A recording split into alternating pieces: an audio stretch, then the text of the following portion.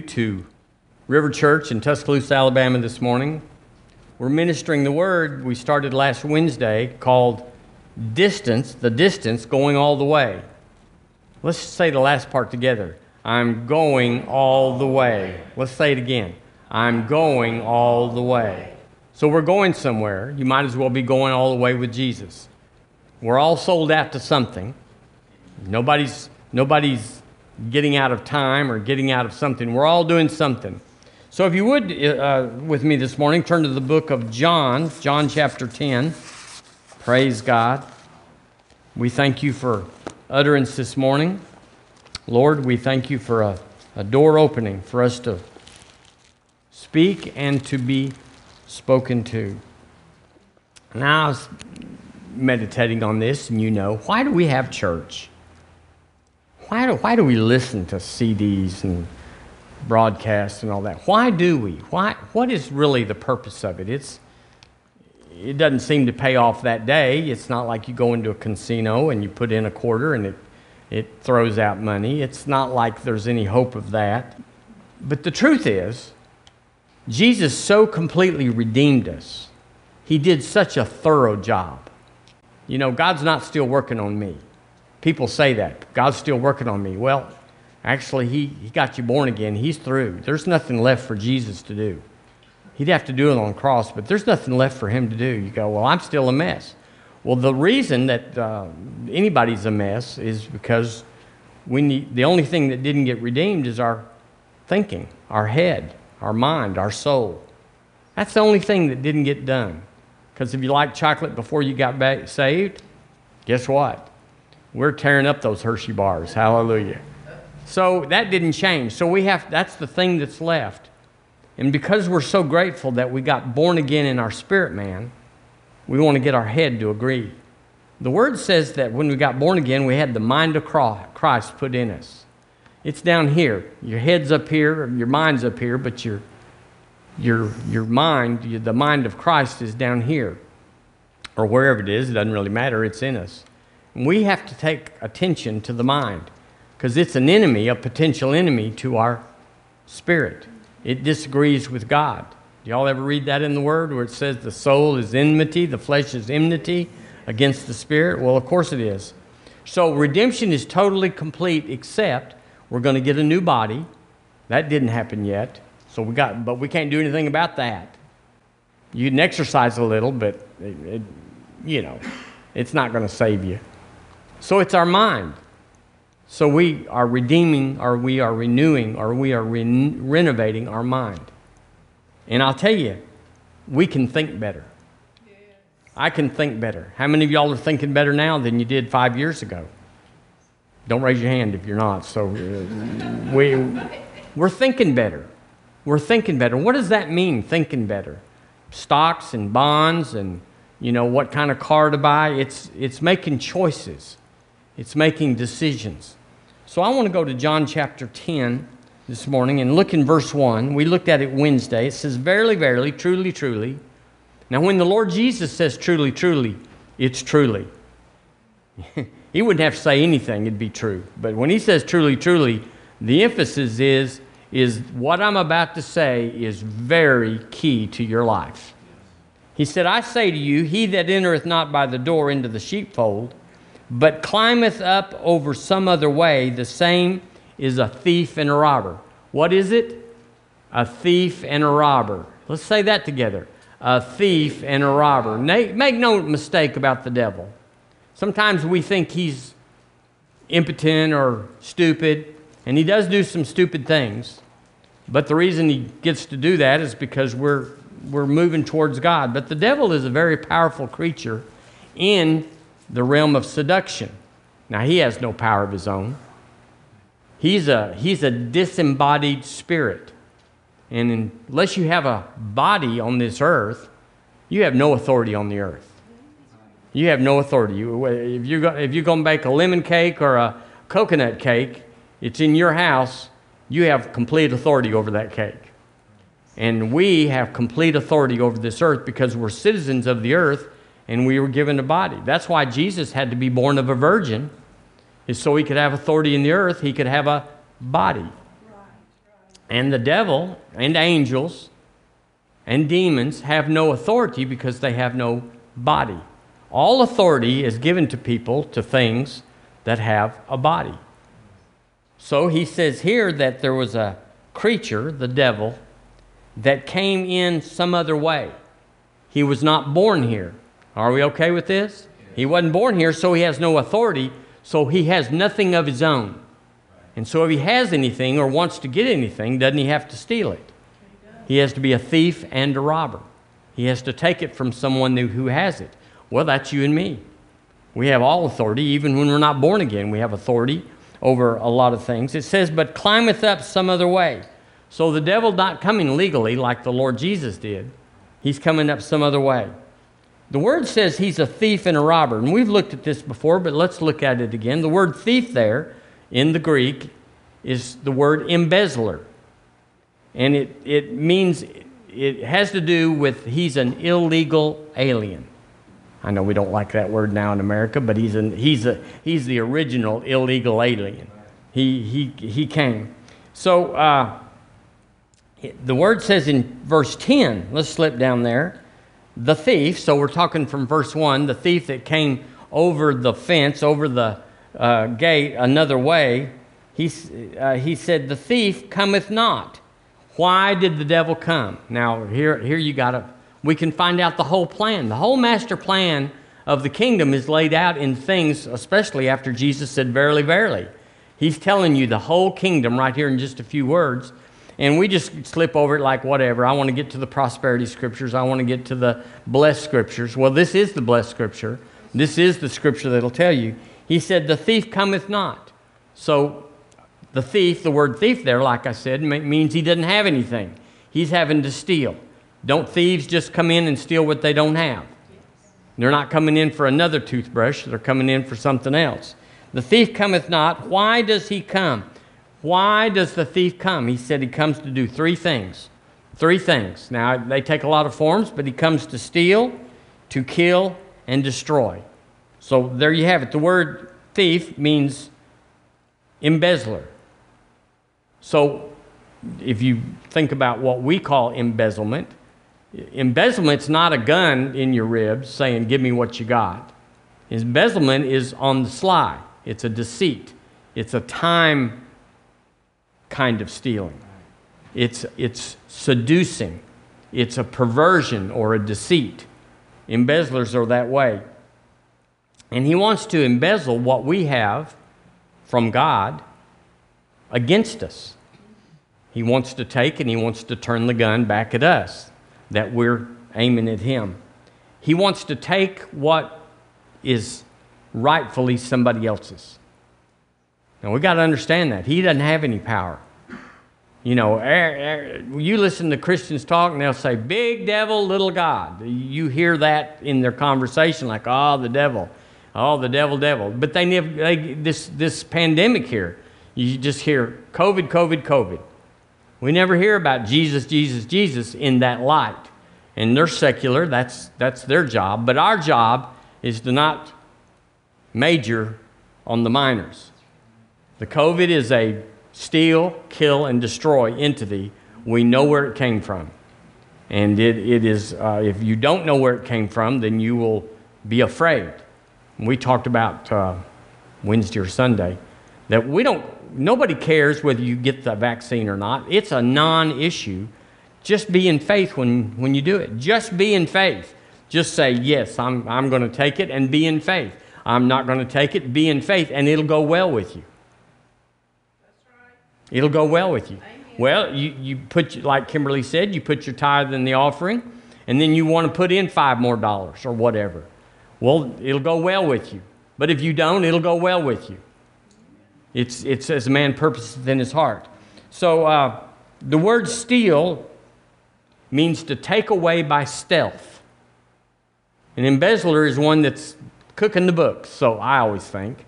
Someone that's behind the scenes, manipulating and deceitfully working against the owner. The word means to filch.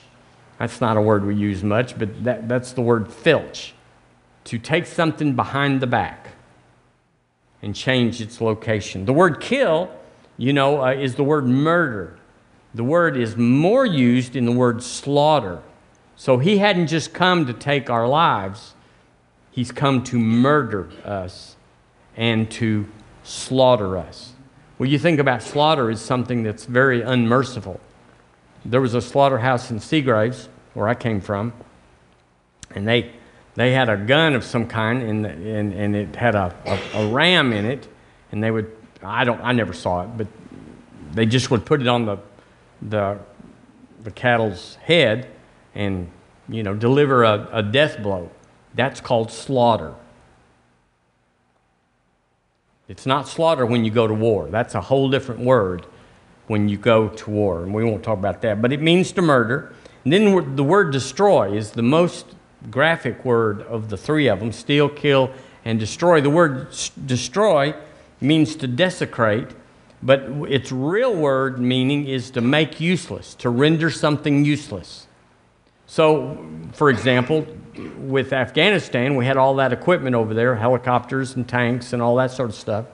What happened, they say, is that they didn't blow up the tank before they left America. But they made it worthless. They took out some part, the computer or the drive stick or whatever they did to make that what was there, which was 99% good, made it useless. And the devil has come to emasculate and to bring you and I so that we're still here. Like what? I'm still here. I'm good. But then what's in us that works has been taken out. He wants to neutralize us, nullify your life, so that you're here and you're living and you're going to church or you're whatever people do, but you have no impact. You have no residue with your life. You leave no mark. You pass into life at birth and you leave life at death, and there was nothing in between. It was just a shadow, a vapor that just went. And that's not what we're created for. He came so that you'd be something in your coming. And so verse 10 says, the devil, the thief, has come, but he said, I am come. So it'd be real important after verily, verily in verse 1 to notice why Jesus came. He said it himself, didn't he? And it's not what almost all religious people think. They say, he came to forgive sins. How many of y'all know he did forgive our sins? Yes. He did take it away. He didn't blot them. He didn't cover them, which was an Old Testament term. People still use that in church, but it's not true. He washed them away. He washed them away, so they're not there anymore. If you put some britches in the washing machine and it didn't wash them away, you got to go again, or we're going to call you nasty pants. We're going to say you didn't use any detergent. Hallelujah. So Jesus said, I've come that you might have life. I have come that you might have life. Well, to have life, you got to have some conditions. You got to have some things that are in line to having life. He said, I've come that you might have Zoe life. Life as God has it. It's a real unique property. It's the one thing that makes God, God. Is this essence, this characteristic, this thing that's in God, that God has and that God is called, in the Word, it's labeled Zoe, or life as God has it. Well, Jesus said that he had that life, the same life that God has, and he said, I have come. Why did you come, Lord Jesus? That you might have that life. Being forgiven of your sins is real one-sided and it's real short-sighted, because even though you're a forgiven sinner, the next morning you get up and you mess up. Then what? Well, you were forgiven from yesterday back, but what about from today forward? So it's an incomplete work just to say that you are a forgiven sinner if you don't have a condition imparted to you that you live above sin. And Jesus said, I have come to bring you that quality, because even the Old Testament folks couldn't get forgiven of their sin, but they could get the note. They could renew the note of sin against them. They could pay the interest on it, and they would come once a year, and the high priest would go in, and he would do the doodle-doo and the dance with the blood and everything. And that God said, okay, we're going to renew the note of sin, and we're going to push you back 1 year, but you better be here next year at the same time with the same blood. And they never could get free. But Jesus didn't just push the interest back, renew the note. He forgave the note and blotted it and took it away, washed it away. So that's more powerful, because now there's other conditions. The life that Jesus came to bring wasn't just to do with sin, just to get you free from the anchor. He put you in a high place. He put me in a high place and said, I want you to live like I live. And we know in 1 John it says, as he is, finish it with me, so are we in this world. As he is. Well, how come that is? How can you say that? How can you bring as Jesus the Christ is, so am I? Why, that's heresy. That you can't say that. Unless the very life that he was, he brought it to us. I have come that you might have this life. I'm going to impart it to you, and as I am, so will you be. Well, if you miss that turn, if you miss that little statement, you'll think you're an old sinner saved by grace or whatever. And you'll always be, as the Old Testament people, you'll always have that condemnation, that weight of sin on you. So we got to live above. We got to read the Word. Jesus said, verily, verily, I have come that you would be like me. And then in another chapter of John 14 or 12, 14 or 14:12, he said, the works I do, will you do? Well, how can we do that, Jesus? You're the Christ. He said, well, as I am, so are you. He said, what I do, I don't do because I am the Christ. I do that because of the life of God in me.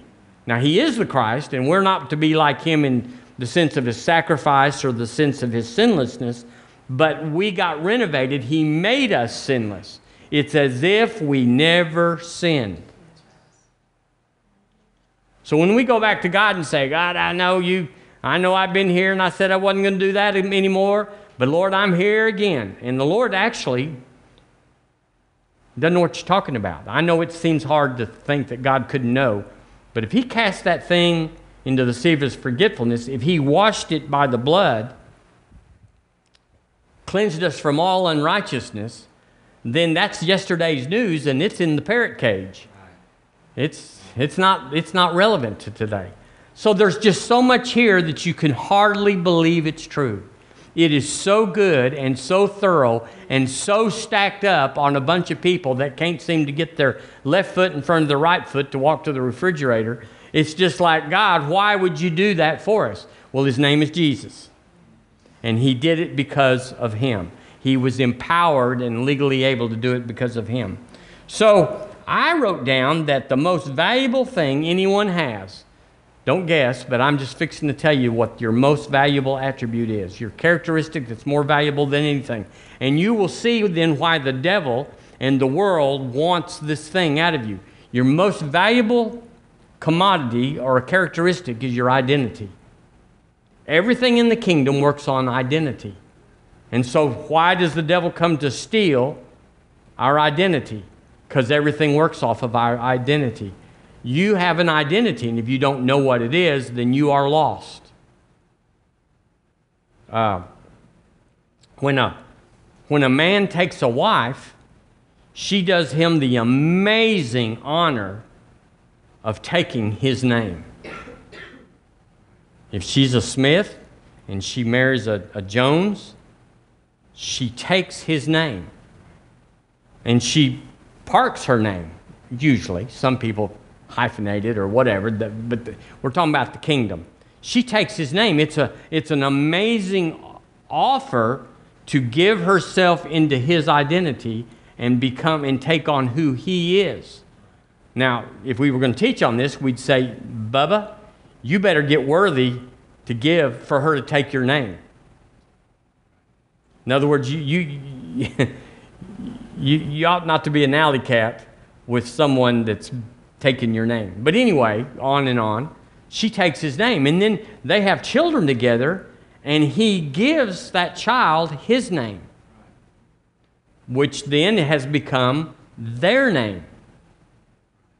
Because she's not anymore, whatever I said, a Smith or a Jones. She has identified with him and taken on his name, and then the two become one. And they become one. It's like, I'll say Johnson. Now he's a Johnson, now I'm a Johnson. And then their children then they give their name to him or her, and that is their identity. Their surname is their identity. And then you have the right to name whatever you possess.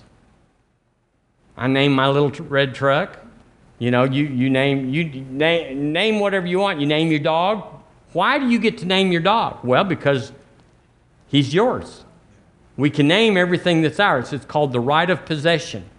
And God has the right of possession and has the right to name us or to bring us his identity. And if we resist, we won't get born again. We say, I don't want your name. Then we become nameless, or we become the default name, like a single woman would keep her father's name all of her life. Wouldn't she? Yes. A single woman would keep her father's name all her life. Then we keep the devil's name all our life if we don't change identities. If we're not refathered from above, then we have our father's name. And Jesus said, you are of your father, the devil. So it's clear. But if you don't know these things, then you're just walking in the dark looking for the string on the light bulb, and you might go all day and half the night without finding it. And some people never find it. And they resist. They buck up like, I don't want that Jesus. Well, you won't be named with him in the hereafter. When you lose your body, when you lose your citizenship on the earth, then the judgment that's been pushed back by grace on our sins, been pushed back. We're in the age of grace, aren't we? And so we do bad things, and God doesn't smack us. He doesn't send lightning down or a train to run over you or whatever. And people think, well, there's no price to my sin. There's no judgment. Oh, yes, there is. Jesus took it, but if you don't take it from him, then you're going to be named by your sin. You will be a sinner when you go out into eternity. Judgment will catch up to you. And so it's good to take his name. So it's the right of possession. So when the devil comes for your identity, my identity, he's asking you, whose are you? Whose are you? Who are you? What is your identity? And when you have an identity, like hardly anybody in Pittsburgh was rooting for Alabama last night. You know, there might be, I'm sure there is, they're everywhere. But just to use that for an example, they identify with, if you go into NFL, or Pitt, or whatever these towns are up there, they identify, well, how come they don't wake up and root for Alabama? Roll Tide. How come they don't? Well, they've taken on an identification. They're Pennsylvanians, they're New Englanders, they're whatever they are, and they identify with that, and that's who they are. Right. And if you tell them you're a no-good Steeler, you're a sorry, no-good Steeler, they take umbrage at that. They say, let's take it outside. And you go, well, what is that? I'm talking about these people over here. Well, they've identified with those people, and they've become who they identified with. So it's powerful when we give testimony because we're saying, my Jesus did this for me. I identified with him, and he identified with me, and that's my identity. So in this COVID thing, you have people that are lost. They'll say, they'll say my COVID or my muscular dystrophy or my headache or whatever. They identify themselves with something that's negative. Jesus said, I've come to redeem you from that, to give you a new identity, but you're still identifying with the curse, the flesh, sin. He said, I've redeemed you from all that, but you're still identifying that. Then you are can I use this word in church because it's so appropriate? You're a bastard, illegitimate, we'll say that. in that you don't know who your Father is. And so you can't identify with who your Father is. If you don't know who He is, you don't take that. So you're everybody's son, but yet you're nobody's son. No one's claiming you, but everybody's claiming you. And we just become a identifiableless, someone that doesn't have an identity, and we walk around wondering who our people are, what our future is. You have to have an identity to dream. What do y'all dream? Y'all don't dream in Romanian. Nobody in here is dreaming in Vietnamese. We're dreaming in America. Specifically, we're dreaming, I'm an Alabamian, where we dream that way. We project our future based on who we are. And if you don't know who you are, if you're just passing through, you're a wanderer or a drifter, then you can't dream except about wandering and drifting. And that's no dream. There's no end to that. There's no good about that. So I've always said, and I believe it's true, that when a thief has there's a spirit of theft on them. Klepto is the word. But it's the same exact root spirit of lie. If you find someone that'll steal from you, you've found somebody that'll lie to you. And conversely, if you find someone that will lie to you, that's not honest, lies to you, they will steal from you. And the lie is facilitated to steal. It's the setup. It's the knife that goes in a little ways, but then the stealing is when they twist it. And you've been stabbed. You've been taken out by the liar who has come to steal. So based on that, the thief is a liar. And Jesus told them that they were. You are of your father the devil. You're a liar, and you have been from the beginning. So our job is not to say I've never sinned or I never will sin. Our job is to identify with the Savior, the one who has redeemed us from sin. If we identify with I'm just an old sinner, we're all sinners. I tell you, it's amazing how many Christians, so-called, that will identify, well, nobody's perfect, we're all sinners. I see that all the time. Do y'all ever hear that? And you go, I thought you were a Christian. Well, I am, but we're all sinners. Well, they don't know who they are. They don't know what happened to refather them from above. So they're wandering around under condemnation because we're all just sinners. We just happen to be sinners that might go to heaven. So the devil opposes the truth. When he lies, what is he lying against? He's lying against the truth. This is the truth.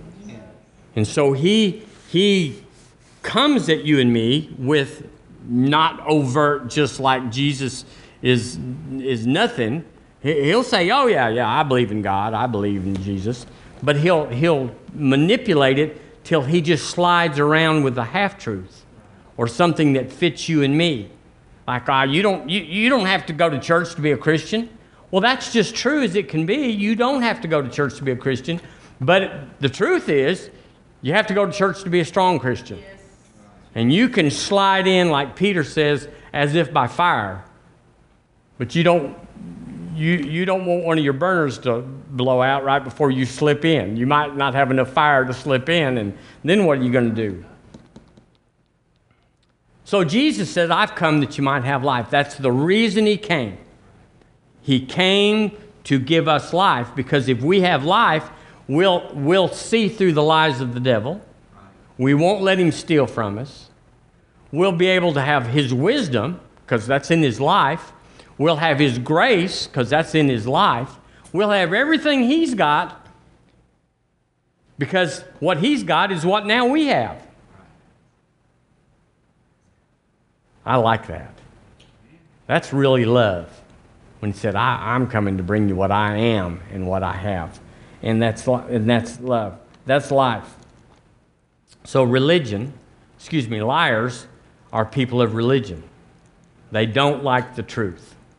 But they just won't tell you that we're all going to hell. They'll just say, well, you got to be good. I hope I'm good enough to go to heaven. That's what religious people will say. I hope I'm good enough to go to heaven. Well, you don't have to be good enough to go to heaven. You just have to be saved to go to heaven. Now, if you want to have a good life on earth, you're going to have to be good. You're going to have, aren't we? If you're a felon and always doing felony things, you're going to have a hard life living in jail with all those bad people. So, we've got to know the truth. The truth will set us free. Amen. I like what Kimberly said this morning about the assignment on each one of our lives. It's true. We have a general assignment like we do as Americans, but we all, not everybody is a janitor or a waitress or a doctor. We all have our own assignment within the greater assignment. And that's the way it is in heaven as well. There's a blueprint for your life. And the Word talks about when that blueprint was assigned to you. Wasn't when the doctor spanked your bottom and said, it's a boy or it's a girl. It was way before that. It was before the earth was formed that God thought about you and put a plan for you in His planning room, His blueprint room, His. And you go, that can't be. I wasn't even a thought to my mother. Oh, well, yeah. She wasn't a thought to her mother. But He did it then. And so that's where Romans says all things work together for good, because there's a plan. Now, you can jump the track and get off on another plan. You can subvert it, and He'll have to have a plan B. How many of y'all have known we've had to go to plan B on occasion? You saw later what God had, and then you go, oh, I missed that. Well, the Lord just has another plan, but it's usually longer to get back around than it was. So the devil, the thief, the liar, comes to siphon off life from you and me. He can't kill us. If he could, he would. Now, let me remind you, he hates you with all his being. He is so mad at God. We don't even have to wonder about that. You get into the Middle East, and those people really hate other people. The Shiites, they hate the Sunnis. I mean, it's not even like, we don't want to eat dinner with y'all. They want to come in and cut everybody's head off. And so we have a picture of what pure hate is, even in our human, and the devil hates you even more. And so listen to me, he's couching, he's ready to spring at every opportunity that you and I would believe the lie and forsake the truth. So we got to be in hot pursuit, don't we? Because everything you've ever experienced that was negative since you got born again was because you and I deviated or compromised the truth. That's when you messed up. That's when it hurt. That's when you say, oh, what have I done? Because we thought we'd take a shortcut. You don't have to do all that. That word destroy means to render useless. It means to desecrate, to bring something valuable down. And that's what he likes. The devil likes to desecrate us. So what I want to talk about this morning, we've got a few minutes, is the law of exchange. Because when a woman marries a man in this country and in the Word, she takes his name. Now, if you don't know that, then and you don't understand the covenant, you don't understand how exchange works, you'll have two people that'll go up the aisle and they'll look at each other and I saw this one time. They'll read a poem to her and he'll say, I promise to take you hunting with me, and I'll let you put up the tree blind, they'll make all sorts of stuff, but they won't commit with words. They won't seal the covenant. They won't enforce the power of who they are, their identity, to give and to receive from each other. So they'll just be shacked up. They'll just be living together to see how that works. Well, how many of y'all know a cat and a dog might get along in the morning, but by afternoon, they're gunning for each other. And that's what that is. If you don't become one, then you're not one.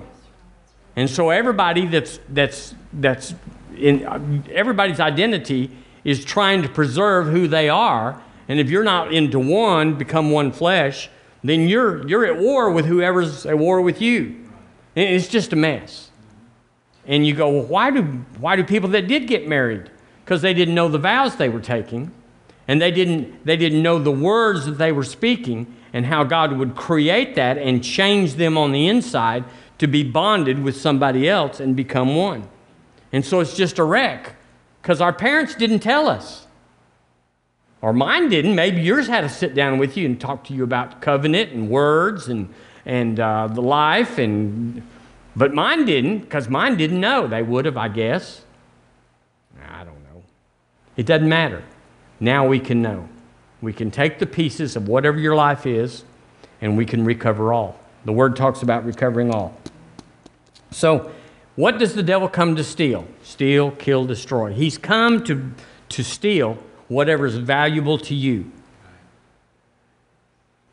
based on your identity. If you're a parent, he's gunning for your children. Is that right? Now, to tell you the truth, now this is be honest, it's a little crude, but somebody in Philadelphia that lost their child this weekend, it's pitiful, it's wrong, but it didn't affect my life one bit. I didn't lose a breath. I didn't cost me a penny. That was removed from me, even though the devil took a baby or a son in Philadelphia. So the devil, to affect me, has to come to my world. And he has to come against my children and make me lose my identity. He comes to women and tries to make them relabel to be widows. Wife to widow. Wouldn't that be a coup if he could take somebody's husband and make them a widow, which is a whole nother stigma, a whole nother realm of life. It changes everything when you're a married woman and then suddenly you're a widow or a widower. It changes everything. Why? It changes your identity. So that's why we got to pray for one another. That's why we got to cleave to one another and hold on to one another, because your identity is not, well, she's over there and I'm over here. You're one. And so when you protect her, you're protecting you. And it's not like, I hope she makes it. Hope she reads the book, but if not, well, whatever, I'm over here. And no, we're identified with each other. Now, we're not identified with our children in that covenant sense. Our children, the Bible says, leave and cleave. Sometimes it's 45 or 50 years old, but you go away. You go away. So this stuff's it's real complicated, but it's real simple. Find out who you are, and then defend your identity against the devil. Because he's come to steal, to kill, murder, to slaughter, and to render useless in your life. Have you ever seen on TV where somebody lost a child or something? The house is burning down and their baby was in there. And you'll talk to them, they'll talk to them on the news and they'll say, I'll never get over it. I'll go to my grave. And you go, what's this? Chronicle this, because this is how it is, and that's how it will be. Their life was so identified with somebody else's life, but they didn't do what it took to protect them and deliver them while they were living. I can't go there, but I would. So if the devil was coming to you, my point about the baby in Philadelphia, I missed that, is that he's coming to you to steal what's precious to you. So you have to defend it. You have to know who you are.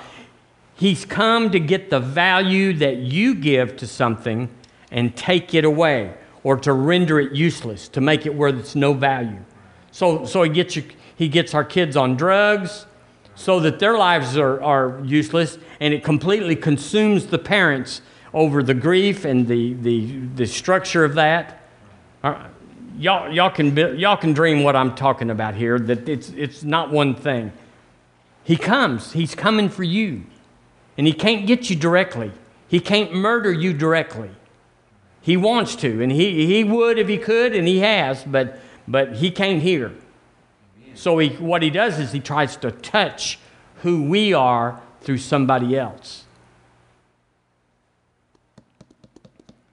So if you're on a budget of any kind, if you are on a financial budget or a time budget or a food budget, people are dieting all the time. All the time. Or if you're on an entertainment budget, you just like, well, we do this and we do that. Then what that means is that you have assigned a value to the things in your life. And you've got them prioritized 1, 2, 3, 4, 5. What's the most important? Well, my wife is the most important. Not with everybody. And so they have her down there at number 6. And they got my hunting buddies is number 2, and just a dog, yeah, D-O-G, D-A-W-G.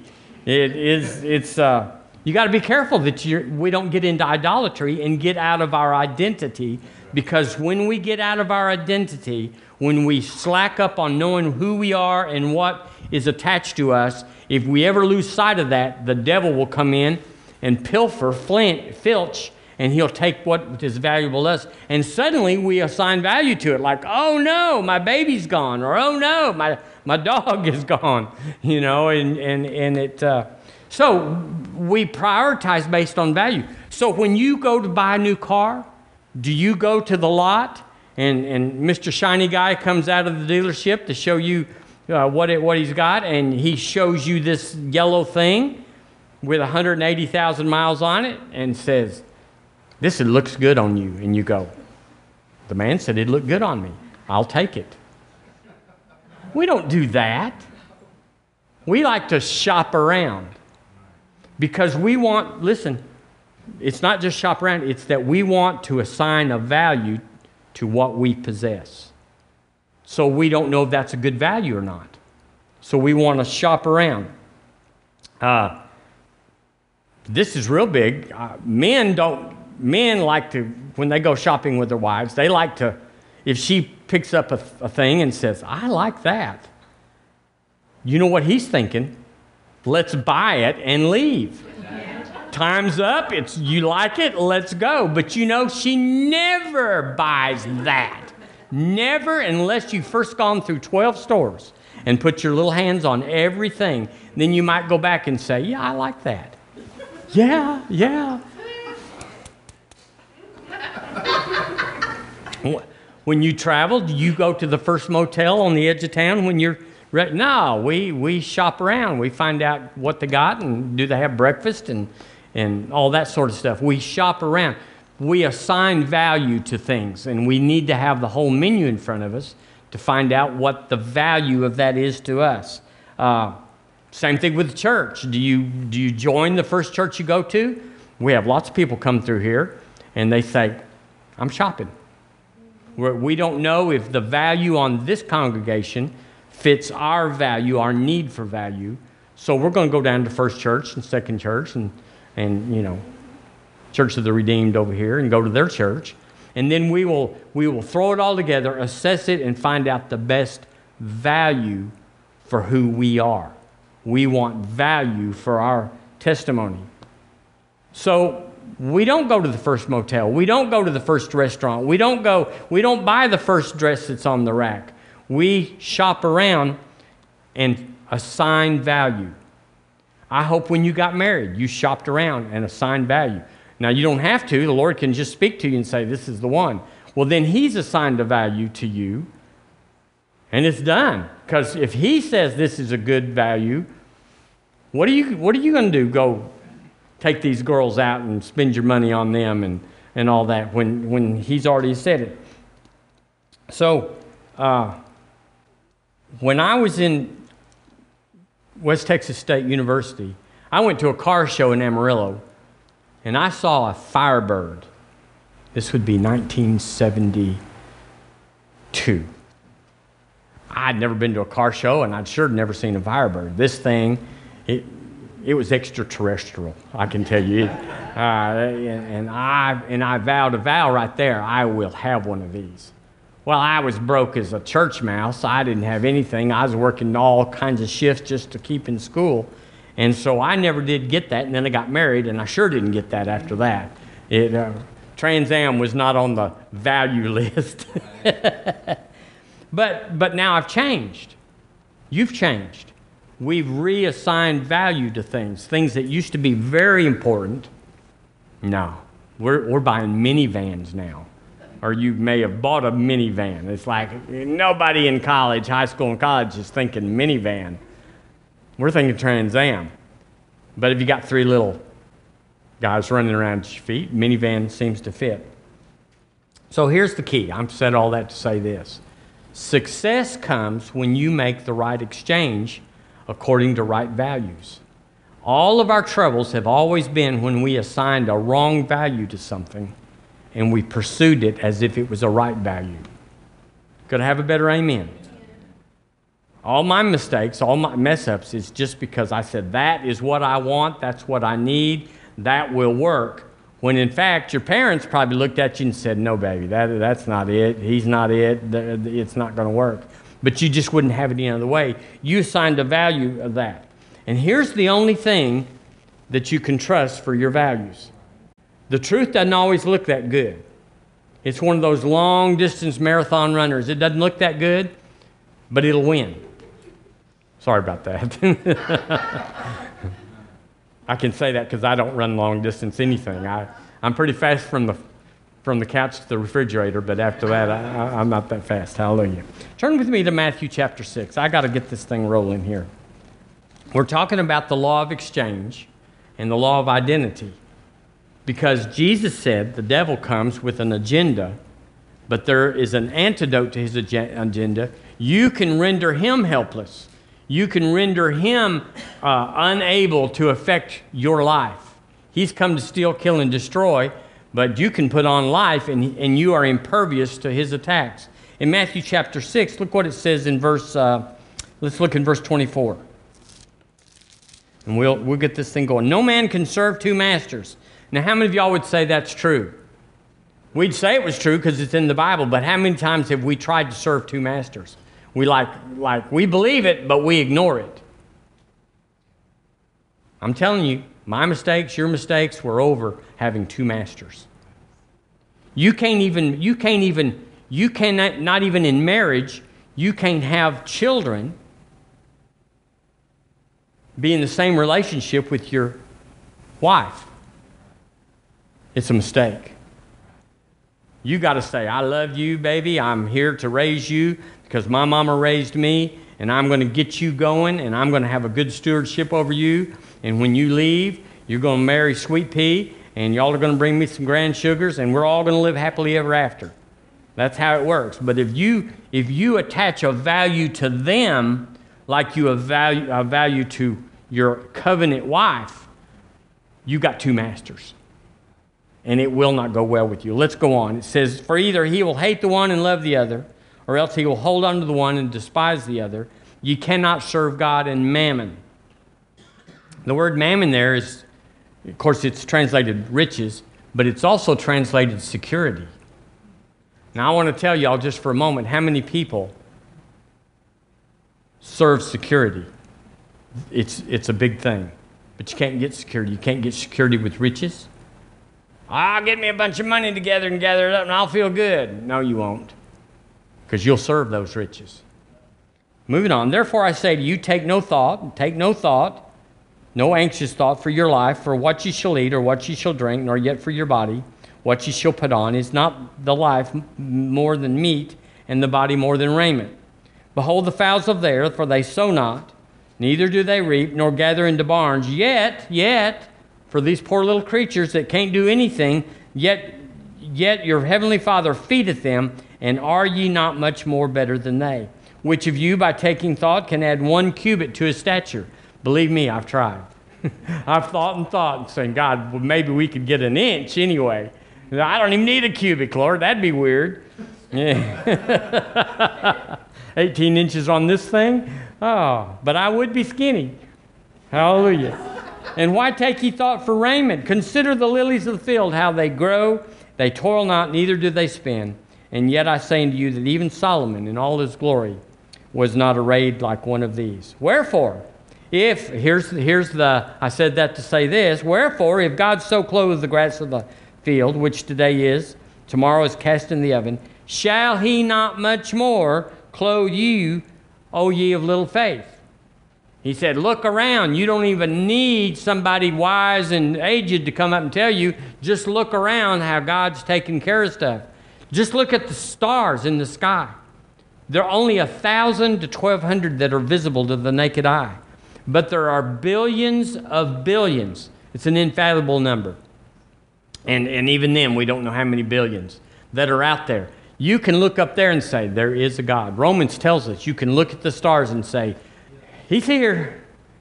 It's not just me. He's here. Take no thought saying, what shall we eat? Verse 31. Or what shall we drink? Or wherewithal shall we be clothed? Now right there, that's a very challenging statement for us to not worry about our daily life. Because who do we like more than anybody? You can say, no, I love baby. I love baby more. But the truth is, we watch you for 10 or 12 days, and we can say, no, you like you best. Yeah. For after all these things do the Gentiles seek, for your heavenly Father knoweth that ye have need of all these things. All these things, after all these things do the Gentiles seek, for your heavenly Father knoweth that ye have need of all these things the Gentiles seek. Now right there, people say, well, God will give you your needs, but He doesn't want to give you your desires. Yeah, it's just not true. It's a man's way of thinking. It's not God's way of thinking. It's a bust. But what we have here is people saying it's money is the root of all evil, when in fact it's the love of money that's the root of all evil. And if you seek first the kingdom, which is what he said, seek first the kingdom, then the byproduct of seeking first the kingdom is better than what you would have got if you had not sought the kingdom and went after the stuff the Gentiles seek. And you say, how can that be? That I'd take off and go to church and I'd give my money to the church and I'd still have more than if I just kept it all and spent my weekends working? That's what he says. It's a mystery. And it takes the mind of Christ, faith down here, to enter into that. So there's a purging. There's a purging out of lack and need and rejection. We have to purge that out of our mind. We have to think different. And then we have to put in the truth. My God supplies all my need. Well, I don't see it with many Christians. Well, you don't see many Christians that are believing the truth. They've been stolen from. They've been lied to and they've been stolen from. And so they believe what they've heard from the devil. Instead of saying, well, the Word says this, that's the way it is, it won't be different than that, and I am changing my mind. That's what you got to do. You got to tell yourself, mind, we are changing. We are not going the way we were raised. We're not going the way we feel. We're not going the way we've experienced. We are changing. And until you say, I am changing, you will not change. You'll acquiesce, that you'll accommodate, you'll have some things come in that you go, well, we can do better than that, but you won't change. Maybe over a long, long period of time. But I'm telling you, saints, we don't have that much time anymore. We got to have a giddy up. Okay, I'm not even there where I'm going. Verse 33, but seek ye first the kingdom of God and His righteousness, which means His system of doing business, and all these things that the Gentiles seek shall be added unto you. The Moffat says in verse 32, pagans make all their aim in life. Pagans make all that their aim in life. You go, well, pagans, those are terrible people. It's everybody that doesn't know Jesus. I mean, you can call them sinners if that makes you feel better, but they're pagans. The Knox says it is for the heathen to busy themselves over such things. I don't want to be lumped in with the heathen. I want an identity that says, I stayed at the house and it was better for me than those people that worked all day and all night and on the weekends. It was better for me because I serve God. How would that change your life? Well, if you're 51, you'll never be 50 again. You better do what 51-year-olds do, which is giddy up. The Beck says, people of the world run after all these things. The Phillips says, set your heart on the kingdom. The Beck says, first be eager to have God as your king. That's good counsel. Goodspeed says, you must make his kingdom and uprightness before him your greatest care. I know that's easy to read. I know we say Jesus said it. But to do it takes your whole life. You have to say, I was going south, but now I got to go east, and you got to reset your sails, turn the rudder, and you got to go another direction. Will everybody be excited about it? As in nobody. Because you're identified with that. What you used to do, what you used to have, what you used to pursue. We are identified with that old man, and he comes back and says, chocolate cake's cooking. We will blow up that diet today. Now, y'all wouldn't understand that, but I understand it very well. The Moffitt says, the Phillips says, and all these things will come to you as a matter of course. So the law of exchange is this. It's not based on how hard you work, not even how smart you are, because the best laid plans can get upended. Do y'all know that right now in this world? That everybody that's smart is blowing up? They're not. Well, I can't go into the political side of it, but they're just acting dumb as a rock. Well, they were always that dumb, but now it's convenient. There's a platform for them to come out. But we don't change our platform. No matter what they're doing, we stay this. So the law of exchange. Now, here's the law of exchange. We know this. You lay down your life in one dimension. What you can do, you lay it down in that to pick up what you can't do or can't have.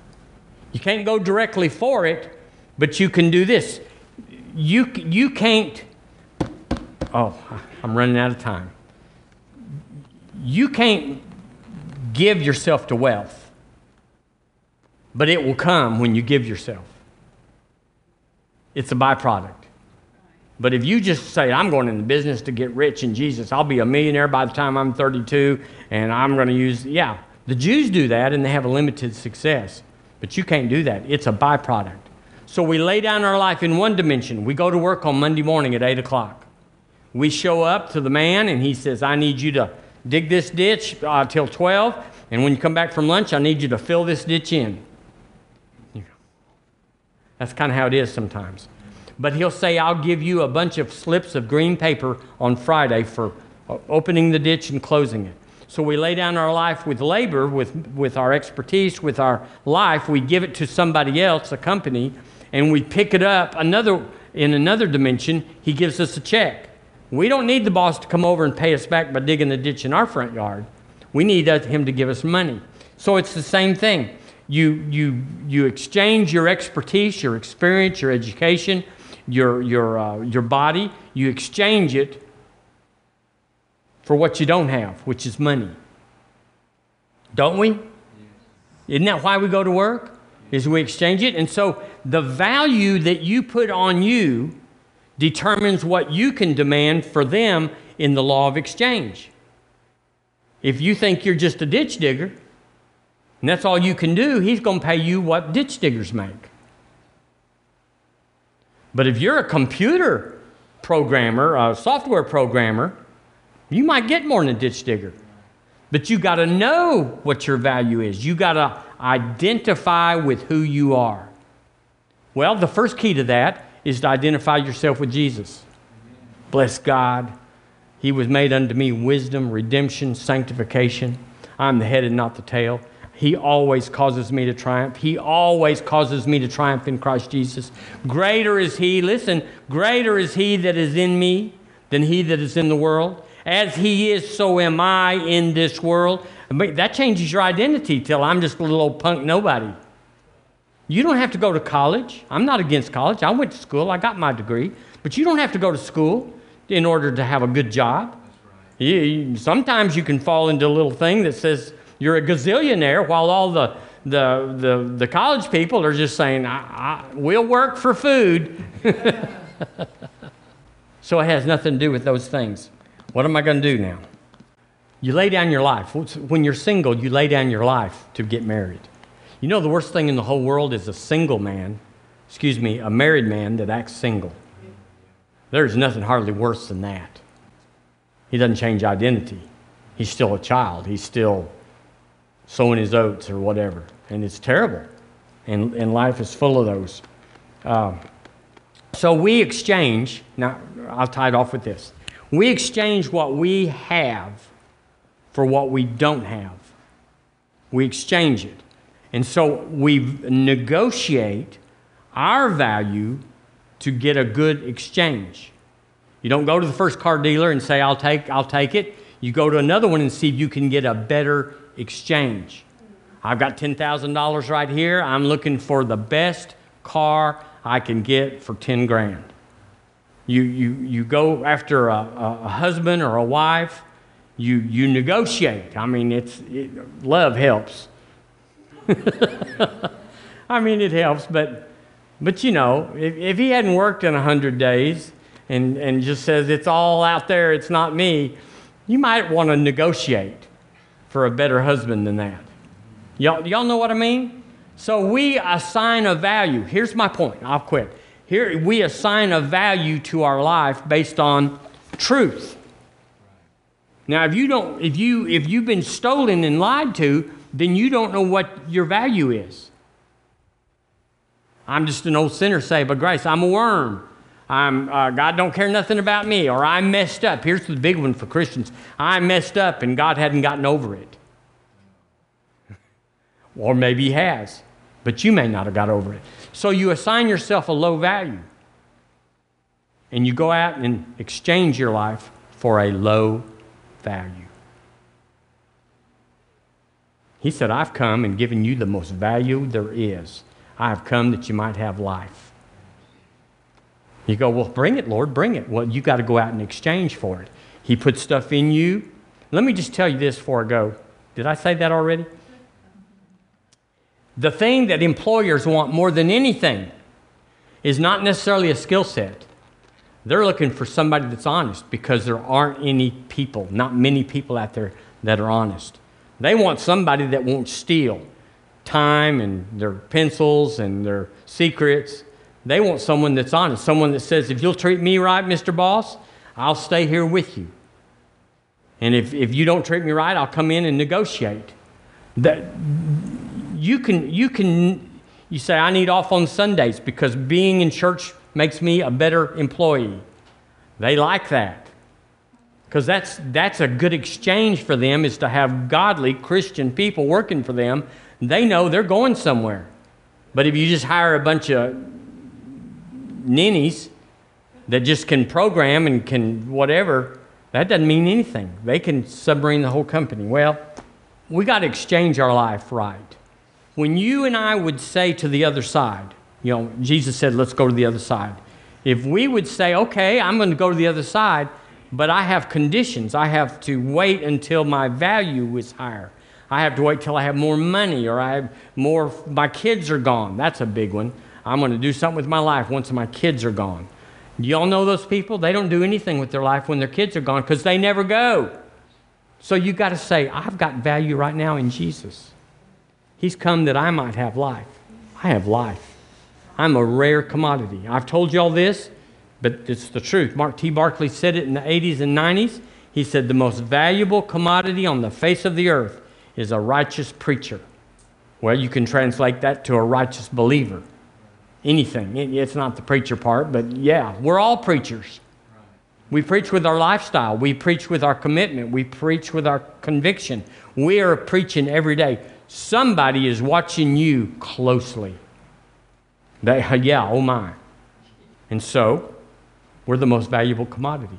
So when I go to exchange my life in the marketplace, or for a spouse, or for a business, or for a vehicle, I go in there and expecting. I got all the advantage on my side. Everything is in my favor. If I'm a buyer, it's a buyer's market. If I'm a seller, it's a seller's market, as far as I'm concerned. Well, they say, that doesn't matter. So with the law of exchange, we're working it already. Let's work it better. Let's find out, do I have what it takes to go to the other side? Can you say I do? Because he's got a divine plan for us. Amen. Amen. Amen. Jesus is wonderful. Let's stand up together and let's lift our hands before him. He is helping us. He's helped us. He's helping us. And he said, I will lay help on you. Oh, Lord, we worship you this morning. We exalt you in this place. Thank you for your goodness. It exceeds every need I have and goes beyond. Your goodness, Lord, is enduring and everlasting. We give you praise and thanks for the good things in our path. In Jesus' name, amen. Amen. Amen. Amen.